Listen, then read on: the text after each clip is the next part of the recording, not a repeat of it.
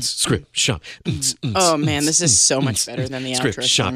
song. Hey, guys, so I was just going to let that happen. we're going to let that beat simmer there for a minute because we got to talk to you about our show this week. We interviewed Joyia Bradley, who wrote a script called Rex Unplugged, which is a modern retelling of Oedipus Rex. It's rad. It's awesome. And It's a so lot cool. of scenes are set in clubs and bars in New York, and hence the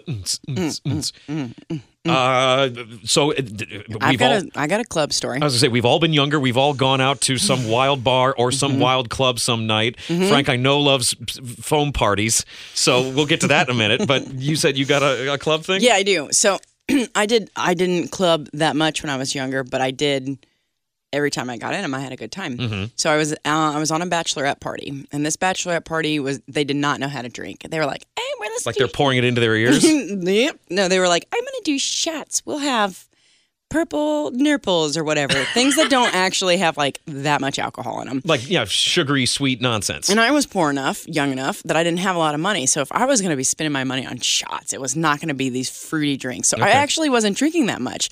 But this club we went to had these big cages that you could get up in and dance. Yeah. And these girls were like, "Oh my gosh, we should get so drunk that we get in the cages." And I was like, "I will dance in that cage.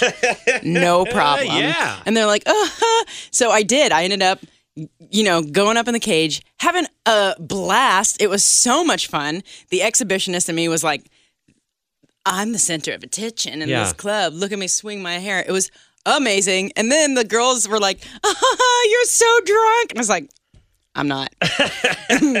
I'm exercising. This is good for me." So, being a massive buzzkill, having one of the best times of my life in a cage. That's it was great. great. I love it. I would do it. 10 out of 10 would do again. Frank, you've been in a dancing cage at a club before, right? I don't want to talk about it. That was a different time. That was a different time. That was a different Frank.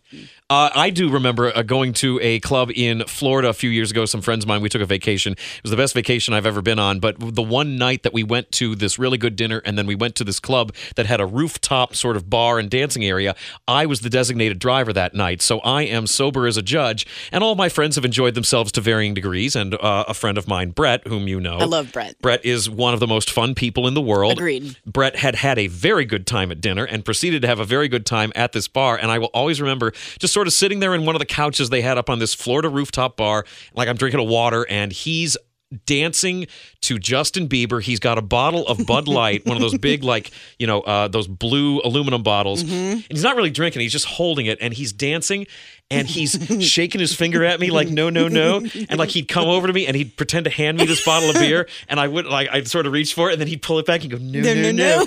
And then just dance away, all while this Justin Bieber music is playing. I will never forget that as long as I live. It was one of the funniest moments ever. Well, in Rex Unplugged, the people in the main story are so much cooler than we are in clubs. Yes. And I appreciate that because our readers should read that script because it totally rocks. You need to read Rex Unplugged and then listen to our interview with Joyia Bradley this week, scriptshopshow.com.